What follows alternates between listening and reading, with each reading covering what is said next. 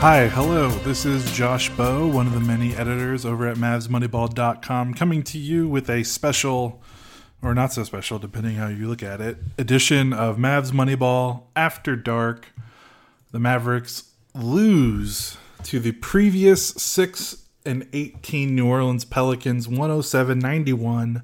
Friday night home game in Dallas. The Mavericks lose. They now drop back to one game over 500. They are 11-10. They once again fail to eclipse the point differential mark. They still have a negative point differential entering tonight. If the Mavericks would have won by 15 points, they would have had a positive point differential for the first time all season. So, of course, they lose by 16. So it might take another couple of games for the Mavericks to get there, or who knows what happens from here. I've been talking a lot, so you can probably guess and use context clues to know that I am without a partner tonight. Kirk Henderson is off, so to speak. He had an ability to, or a chance to go see this game in person, which is freaking hilarious. He went with a good friend he hasn't seen, and this is the first game I believe Kirk's been to since he moved back to the Dallas-Fort Worth area over the summer. So he asked me if I could handle things tonight so he could go. I said, of course, because he's covered for me so many times over the last couple of years when I've had to sit out a podcast or a round of editing duties after a post-game scenario. So, of course, I'm glad Kirk got to go. I think it is freaking hilarious that when that Dalton Trigg of Step Back Bavs Pod and DallasBasketball.com, when he goes to a game, which he went to the Mavs Pelicans game in New Orleans on Wednesday, the Mavericks win by 32 points or whatever it was, and shoot almost 70% from the field. And then when Kirk goes to a game, the Mavericks lose to a very, very bad team by 16 at home. So fate seems to have a sense of humor, I think. I don't know where to start with this game. The Mavericks basically, I guess where I have to start is that Kristaps Porzingis did not play in this game. He banged knees with Jonas Valanciunas in the Wednesday game, but he played through it. He finished, the game, and it didn't seem to be a major problem. But he was ruled doubtful earlier today, and I think with the back-to-back, the Mavericks play tomorrow night, Saturday night against Memphis. It just made sense to have him sit out, and to be honest, even if he didn't bang knees, having Kristaps sitting out back-to-backs isn't the worst idea in the world. So really, it's nothing to panic about unless Kristaps also doesn't play tomorrow night against Memphis, but that is for tomorrow.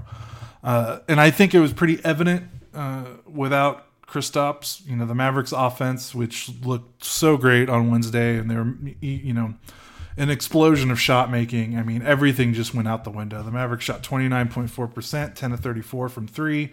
They shot 40.5% from the floor overall, 32 of 79. It was just a miserable offensive showing. Bad shots and missing open shots was just the recipe for tonight, it's supposedly. And when you're missing Kristaps Porzingis, that matters. I mean, say what you will about Kristaps, and I know myself and Kirk and a bunch of other people have said plenty of things about Kristaps Porzingis. Even when he's at his worst, the spacing he provides just by standing on the floor is so significant and different than any other player on the Mavericks roster presents, especially their big man rotation. Maxi Kleber is a great spot-up three-point shooter, but he just does not bend defenses the way that Kristaps Porzingis does. He's just not guarded the same way, and for good reason, because Kleber doesn't really present much of a threat outside of those spot-up shots, while Kristaps has proven to score fairly well around the basket. At the three-point line, he's not shooting well, but teams still guard him like he is because of his past history, and he's been, Kristaps has been passing better out of the nail and those dribble handoff situations, so it's a big difference. So that's kind of the qualifier. Having said that, Kristaps Porzingis should not be the difference between this Mavs team, which has serious ambitions of competing for, a Western Conference championship at the very least and an NBA championship. That should not be the difference in losing to a terrible Pelicans team by 16 points at home. Luka Doncic was playing. Obviously, his health is a matter of debate. He did not look great tonight. He looked like he kind of tweaked an ankle, bumped a knee. Like, it just looked like he was hampered throughout most of the night. But he was 7 of 20 from the floor, missed all his threes, 21 points, 7 turnovers, which is just not good. And if you have Luka Doncic, if he's playing and if he's healthy enough to play, obviously things are going to take a step back with Kristaps out, but it shouldn't take this big a step back, I guess, is more my point. Everybody else played for the Mavericks. Tim Hardaway Jr. had an injury scare in the first half, but he played. He shot terribly. The Mavericks' 2 offseason and major offseason acquisitions, well, really, they're only offseason acquisitions. Well, they're 2 major offseason acquisitions. Reggie Bullock and Sterling Brown. Bullock had 4 points. Brown had 2 points. So your 2 big offseason acquisitions combined for 6 points in about 45 minutes or so. That's not good. That's not cutting it. We were hoping Reggie Bullock would change his shooting woes as the calendar turned to December, because historically he is a significantly better shooter outside of October, November. He was 1 of 4, so that hurts. Frank Ntilikina, who was cleared to play, who has been out for a couple of games with a nagging calf injury. He had been somewhat of a spark plug off the bench. His counting stats don't really show it, but he's still, when he's on the floor, the Mavericks play well. When he's off the floor, they play poorly. Like, he's got some good on-off numbers. Obviously, it's not all related to him, but when he's on the floor, good things tend to happen despite his numbers not looking great.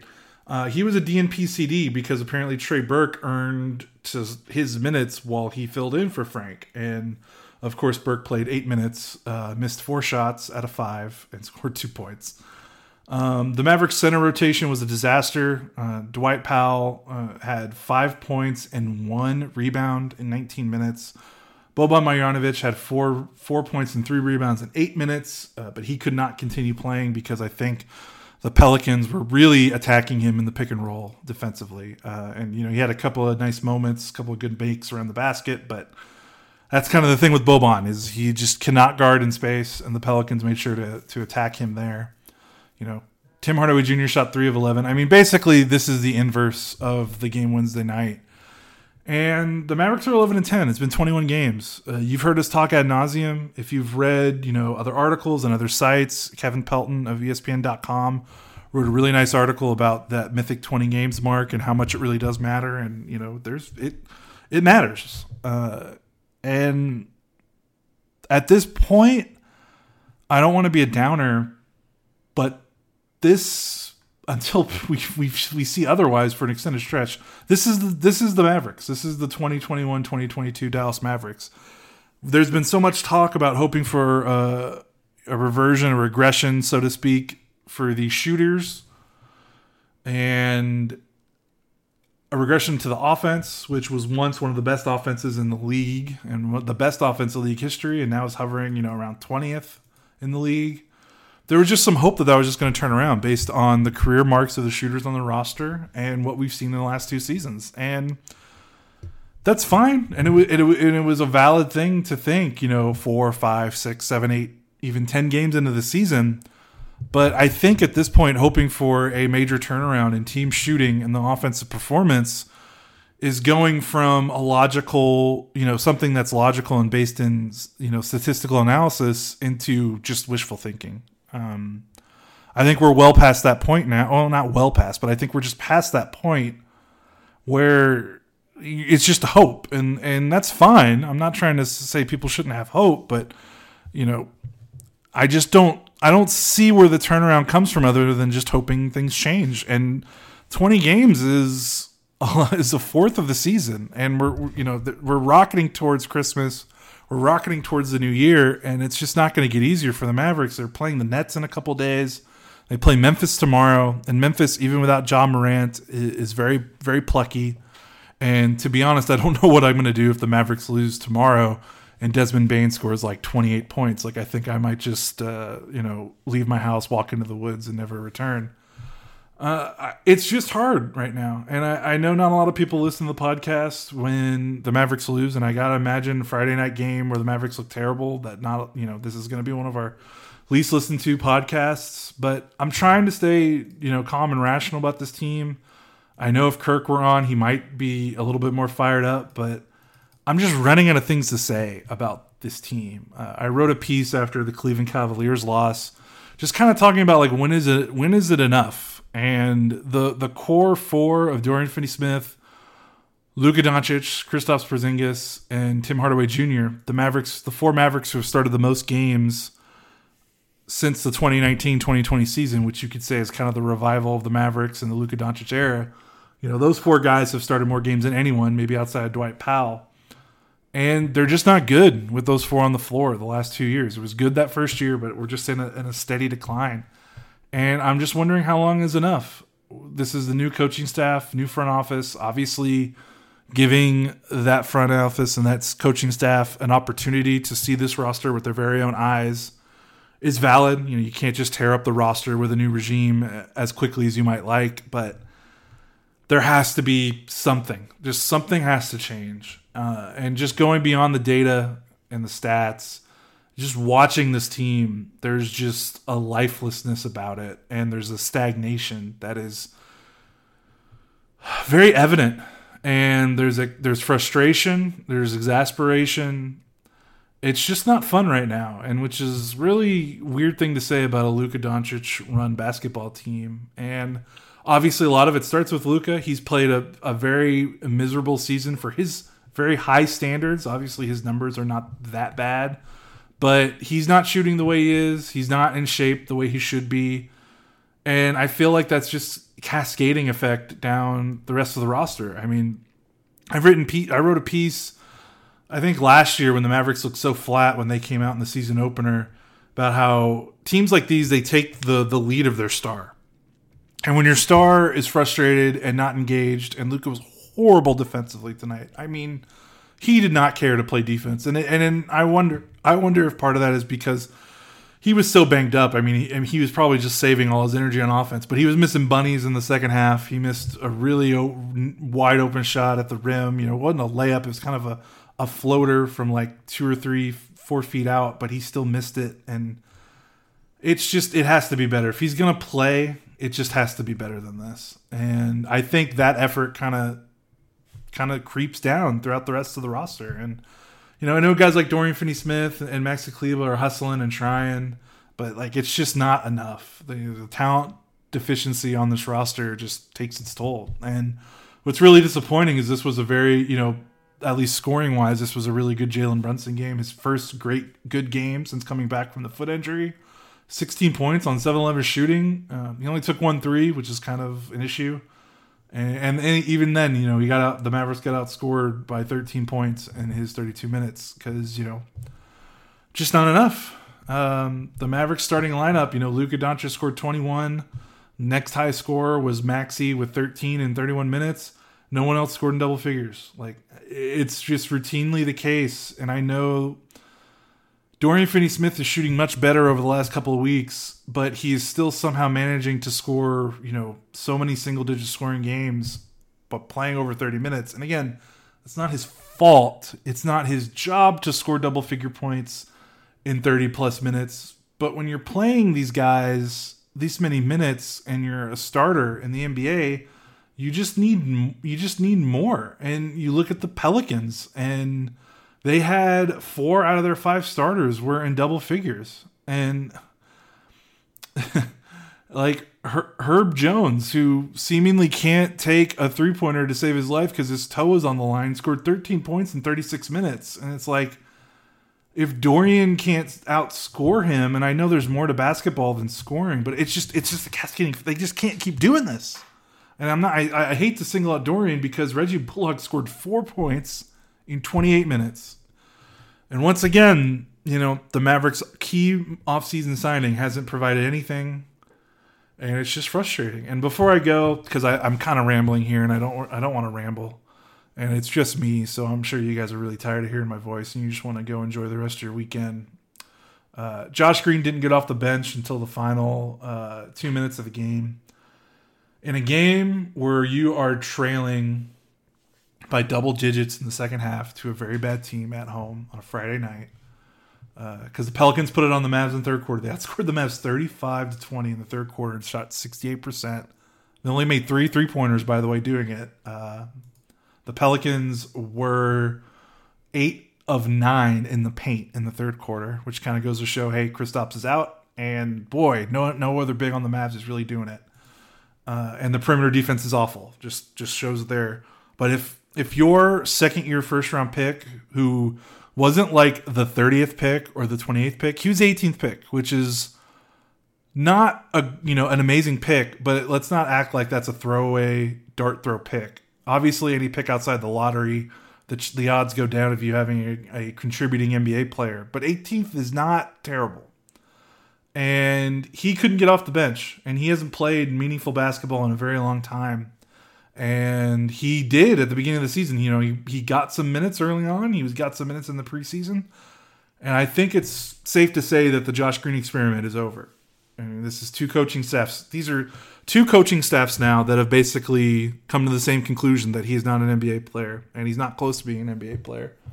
And I think it's just emblematic of this organization. And you think about the stories we've heard about Haralabob Sorokaris and Donnie Nelson and how much of a mess the draft was in 2020. Donnie walking out because he had a pity party that he wasn't in control of his own front office. Haralabob, making the Green pick based on his measurables. And you look at Tyrese Maxey, you look at Desmond Payne, you look at Xavier Tillman, you look at Saddiq Bey, who's even struggling a little this year, but still has already achieved way more than Green might ever achieve in his NBA career. And it's just frustrating, and it's just another missed opportunity. And that seems to be the definition of this Mavericks team over the last couple of years, just missed opportunities. The offseason acquisitions don't seem to work. They don't get the guys they want. The guys they settle on aren't working. The draft they just can't seem to figure out. Tyrell Terry was the 31st pick of the 2020 draft. He's not on the roster anymore. And yeah, that's a second-round pick, and you can't guarantee anything, but Brunson was that same pick. So, there's precedent there to get something out of it. And for whatever reason, the Mavericks just can't consistently do it. Outside of the Luka draft, it's just terrible. They can't seem to use the draft in any way. They can't draft players. They can't develop players from the draft, outside of Brunson and Luka. They can't trade their picks well. They invested a lot into Kristaps, which I get, is a move they had to do, but now they're kind of hamstrung.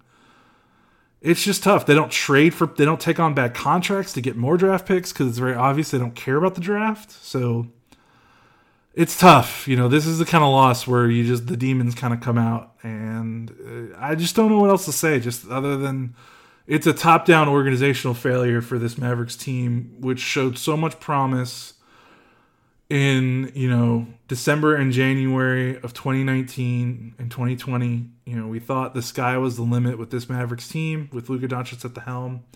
And for them to be at this point, not that long later, is embarrassing. And I hope the people in charge in the organization are embarrassed. I hope the coaching staff is embarrassed and upset. There has to be some accountability somewhere, and we know Mark Cuban's the owner, so who knows?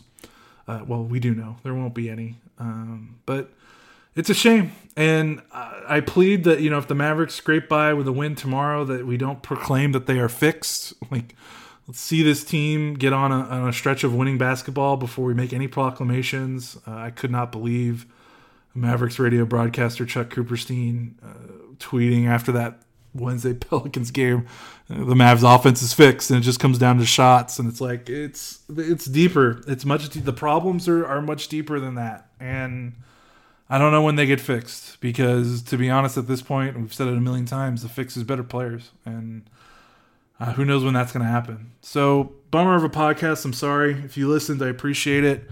Check out the site. We'll have recap and stats up. We'll have some stuff over the weekend, and I'll be back tomorrow night. I think Kirk will be back tomorrow night. Let's see what the Mavericks have left in the tank. This is Josh Bowe of Mavs Moneyball with the Mavs Moneyball After Dark podcast again. New Orleans Pelicans beat the Dallas Mavericks 107-91. Whew. Talk to you guys later.